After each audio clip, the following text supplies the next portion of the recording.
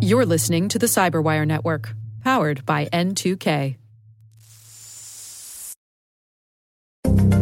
Information is the lifeblood of the social engineer. Hello, everyone, and welcome back to yet another episode of the CyberWire's Hacking Humans podcast. This is the show where each week we look behind the social engineering scams, phishing schemes, and criminal exploits that are making headlines and taking a heavy toll on organizations around the world. I'm Dave Bittner from the CyberWire, and joining me is Joe Kerrigan from the Johns Hopkins University Information Security Institute. Hello, Joe. Hi, Dave. Later in the show, we're going to be joined by a returning guest, Christopher Hadnagy. He's a social engineering expert. He's got a new edition of his book out, and he's going to tell us all about that.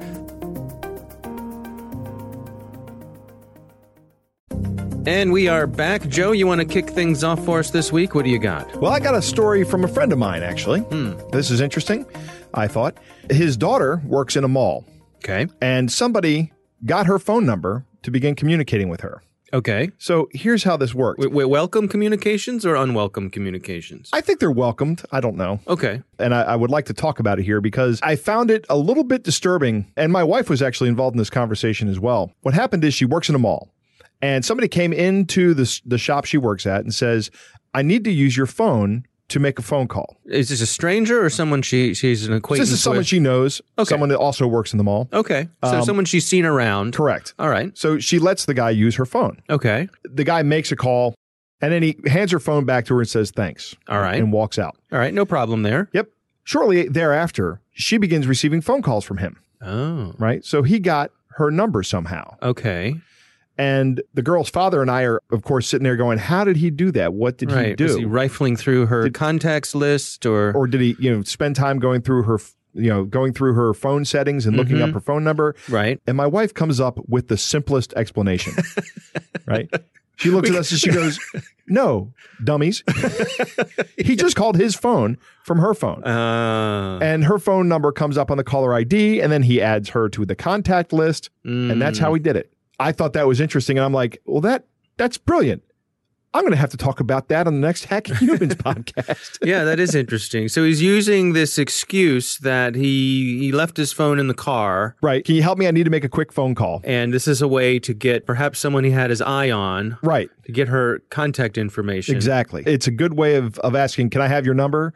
Without actually asking, can I have your number? I question if this is a good way to build a trustful foundation of a new relationship. I also question that. Right?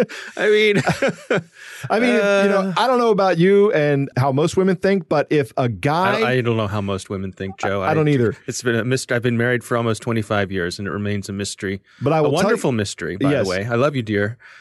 I will tell you how my wife would have reacted to somebody who did this. Yeah. If the first time they call her, she would say, how did you get my number? And then she would have put it together, of course, because she figured this out, right? She's a smart woman. Yeah. Remember, they're always smarter and one step ahead of us. Always. Definitely. Yeah.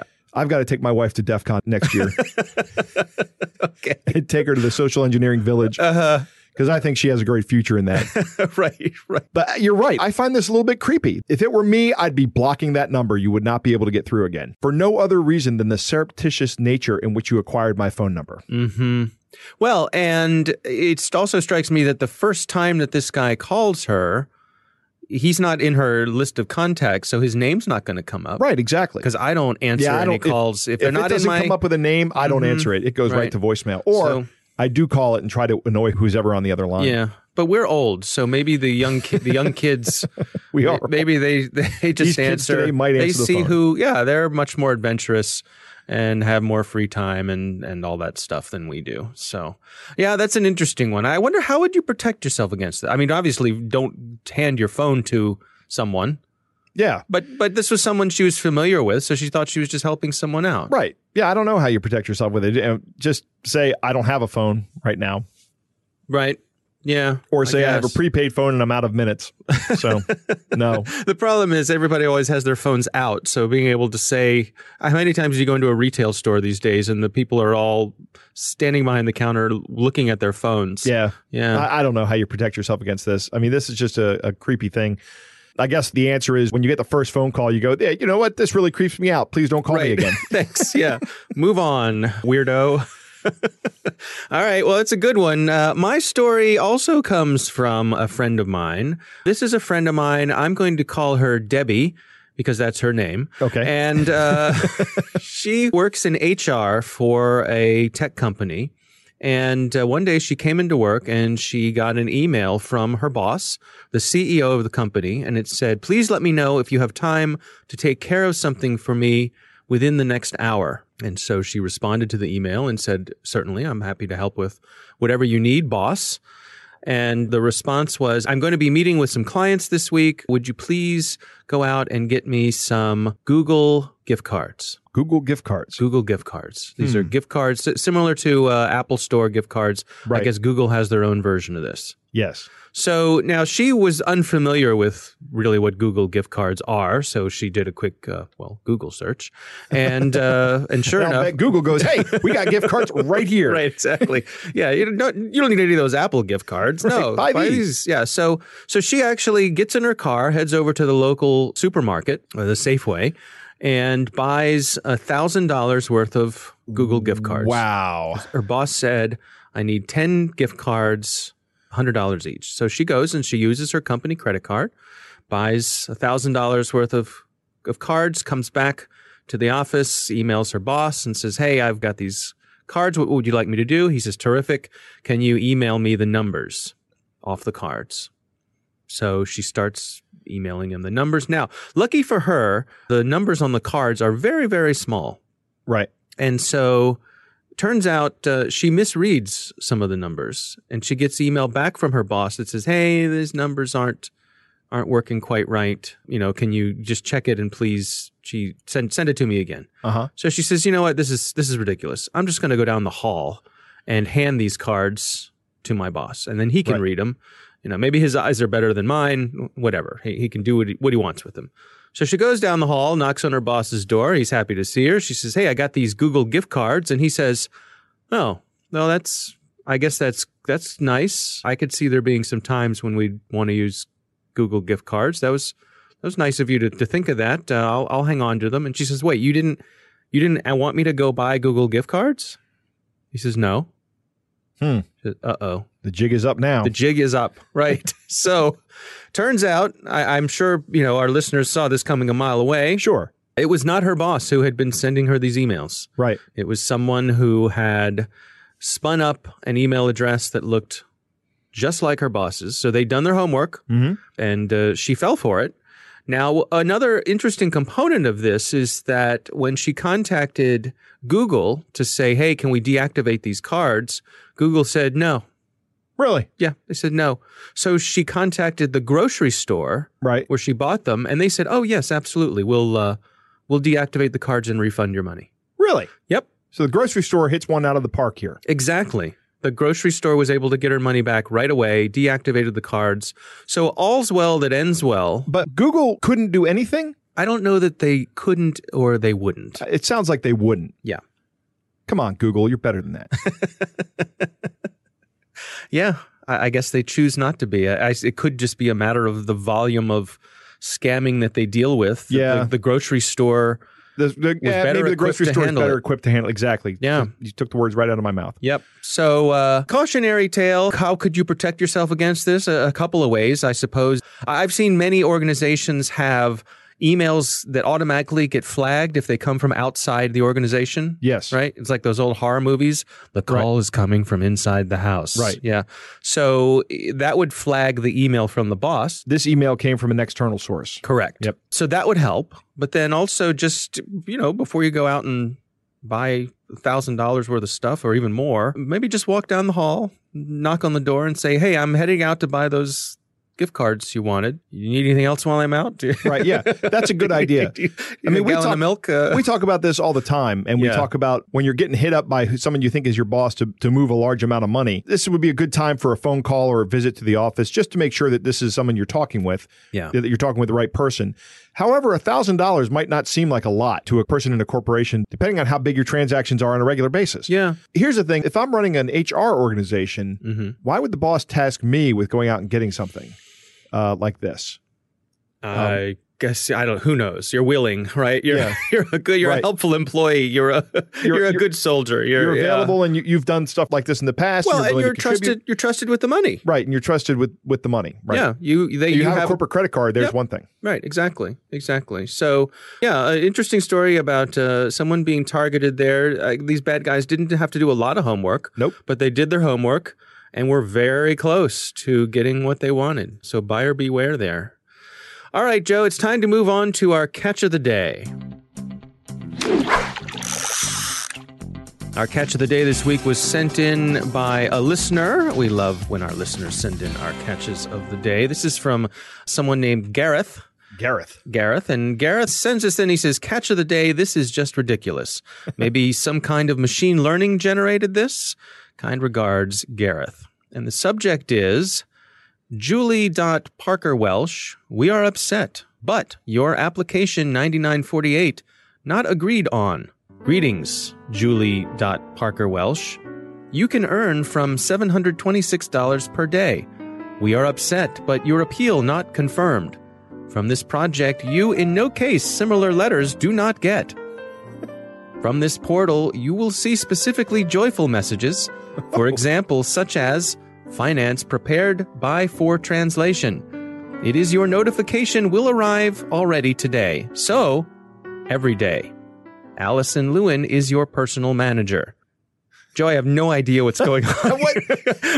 This is there's a link here, so you could click through on the link, and the link, it's a typical... Is this a drunk email? Was somebody hammered when they wrote this? Right. I don't think so. No, I think this is just somebody who is not a native English speaker, who has a tenuous at best grasp on the language, writing something in an attempt to scam somebody. Yeah, I don't know. It went through some sort of translation layer, obviously. Oh, it seems could be, like. yes. But how does this work?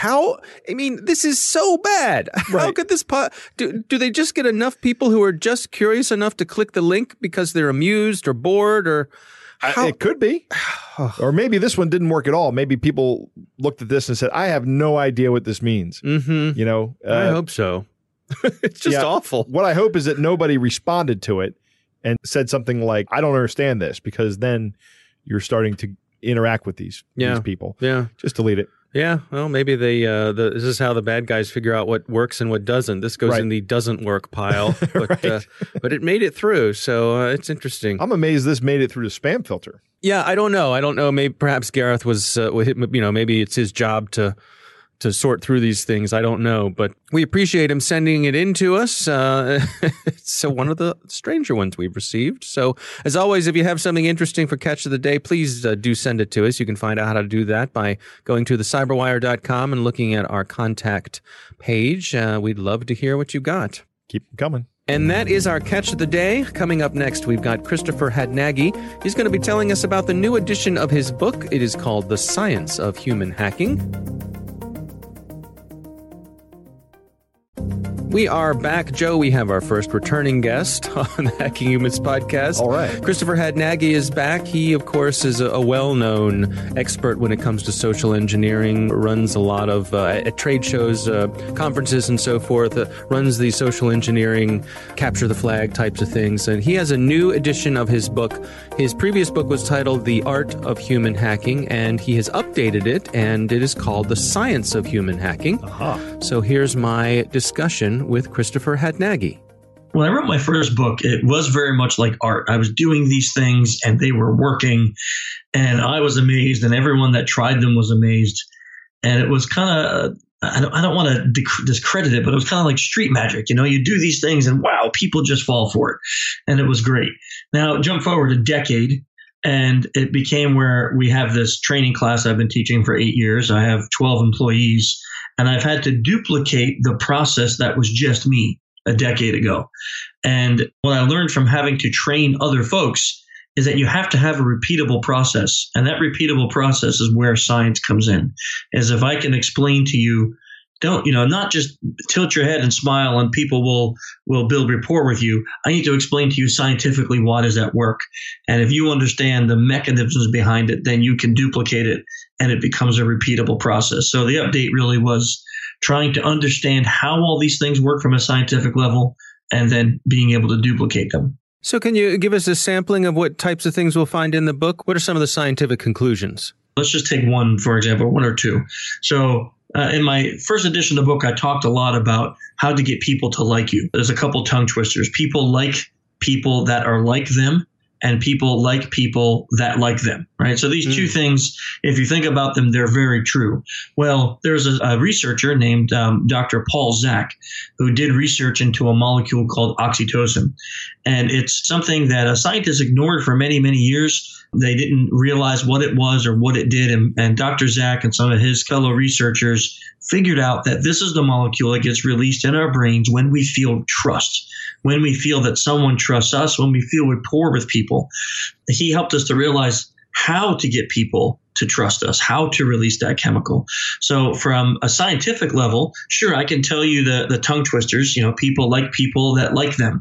And that means you should like people. But here, from a scientific level, if I tell you that non-sexual touch, that the right nonverbals, that showing interest in other people, that trusting someone, making them believe that they're being trusted with a secret, all will release oxytocin. Oxytocin will automatically build rapport and trust. You're the dealer, and now you have the friendship with the person that you're building that trust with.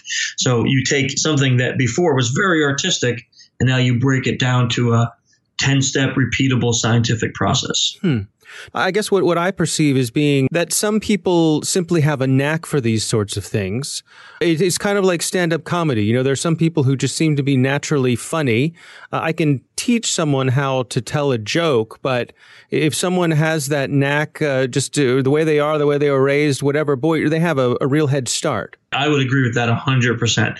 There are definitely people who will be able to become a professional social engineer much easier than others because of their natural inclinations, their personality.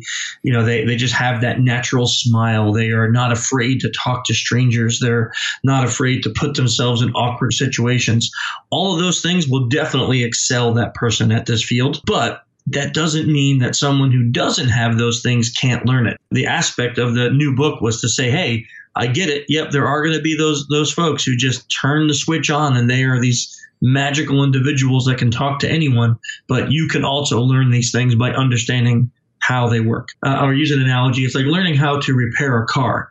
The first time you open the hood and you look at the car, you're like, what the heck is all these wires and all these pieces? If you actually went to an automotive course, you learned how an engine works. You learned what those wires meant, what a carburetor is, what the spark plugs are. You learn what all those things are.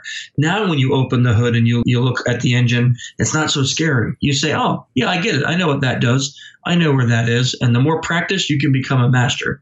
It's the same with this. We open the hood of a human and we're like, I don't understand why these things work. You get to that scientific level and you begin to not only understand it, but it starts to make a lot of sense. That's an interesting insight. I want to switch gears a little bit and talk about DEF CON, this most recent year. You're very active, one of the starters of the Social Engineering Capture the Flag competition. Can you sort of set the table for us, describe what goes on there and what was this year's competition like? Sure. So we developed the SECTF, as we call it, or as you said, the Social Engineering Capture the Flag, to be a contest that shows why and how social engineering is so dangerous and how effective it is year after year after year. And the way we designed it was to set contestants up to call target companies and to obtain flags. And a flag is a tidbit of information. Something like who handles your dumpster removal, or what operating system is the computer that you're on, or what janitorial service do you have? Questions that by themselves, they're not going to lead you to passwords, right? You're not going to hack the company with that information. So they're not damaging, but they don't make sense to really tell someone over the phone just without a real good pretext. Our competition was designed to show how a complete novice, a lot of people who sign up, don't have experience in this, but someone who doesn't could get on the phone and talk to complete strangers and get unbelievable amounts of information from a complete stranger just by asking. How does it work? You put someone in an isolated booth so that they can have an audience? Yeah, so this year we upgraded the booth. So since we started, we always had a booth. We used this pieces of plexiglass with a foam top. And this year we went all out. We figured it's our 9th year. We should upgrade a little bit. That booth was getting old and a little bit rickety. So we decided to upgrade to an actual professional voice recorder sound booth, one that like a rock star would use to record. So it's got this giant glass window in the front, and you step inside and it's completely soundproof with the foam on there, and you have LED lights, and the person is sitting isolated in this booth while everyone gets to watch. And just because the room was so big this year, we even went as far as putting a GoPro inside on the window so people on the sides have a clear view of the stress and anxiety on the contestant as they're sitting in that booth. So the folks who win the Capture the Flag competition, what are some of the common traits that they have? What are they able to do that regular people can't?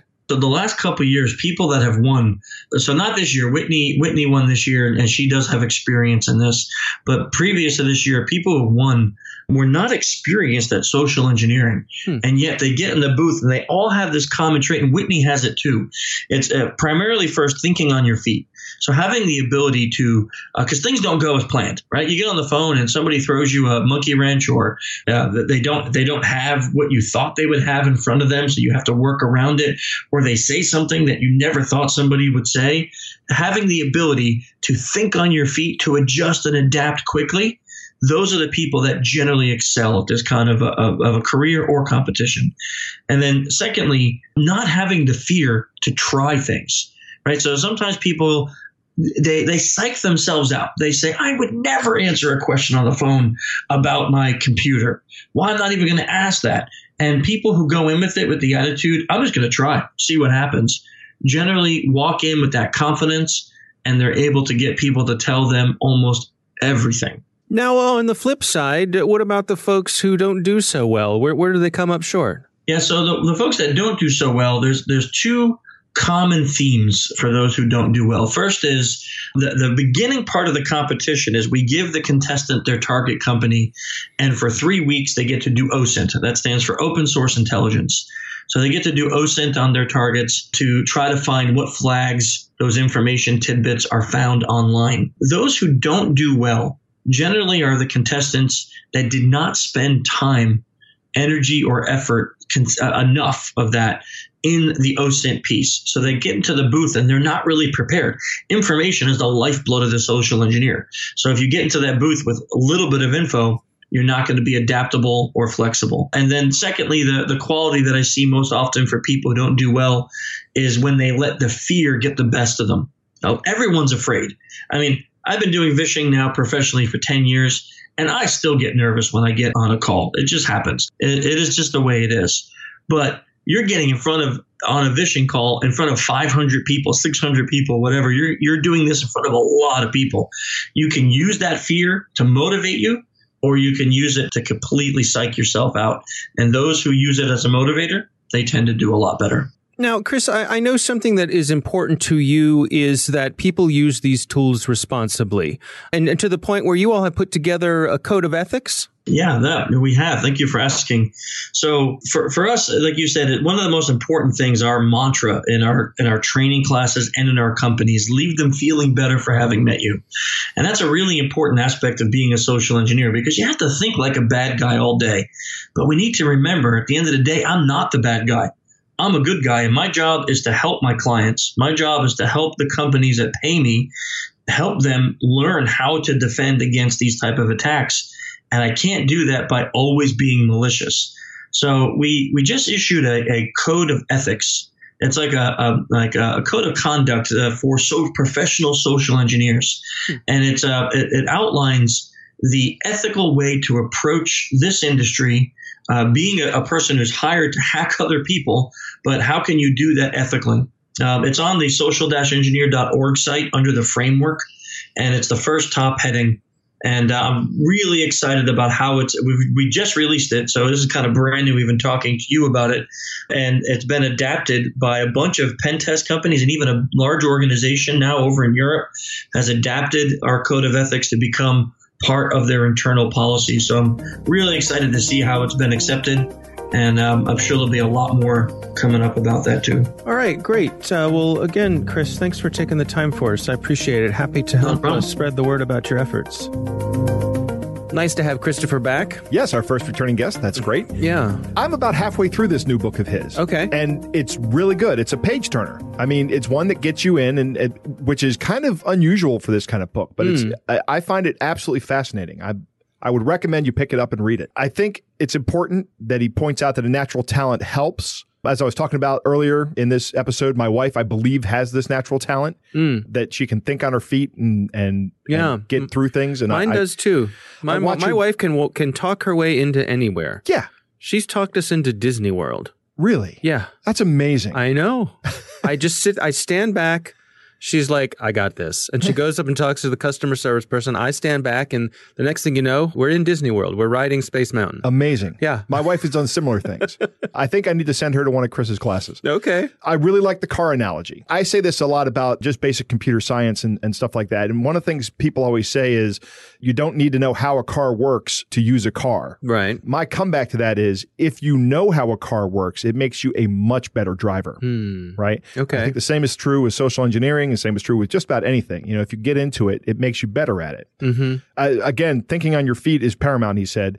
But really, one of the things everybody should realize is that the OSIG, the Open Source Intelligence Gathering, is the lifeblood of social engineering. It's how these social engineers acquire the information so that they can seem like they're a knowledgeable person when they make that first contact with you. Do their homework ahead of time. And he says at DEF CON, they get 3 weeks to do their homework. Yeah. So I think that's plenty of time. So they're going in there well rehearsed. Right. You would hope. Yeah, I was trying to penetrate a bureaucracy earlier this week, and just using Google was able to get a hold of somebody that was able to give me some information. Now, I wasn't trying to get any information I shouldn't have access to. I was actually trying to find information from somebody in the government and where I needed to go. And I actually found somebody.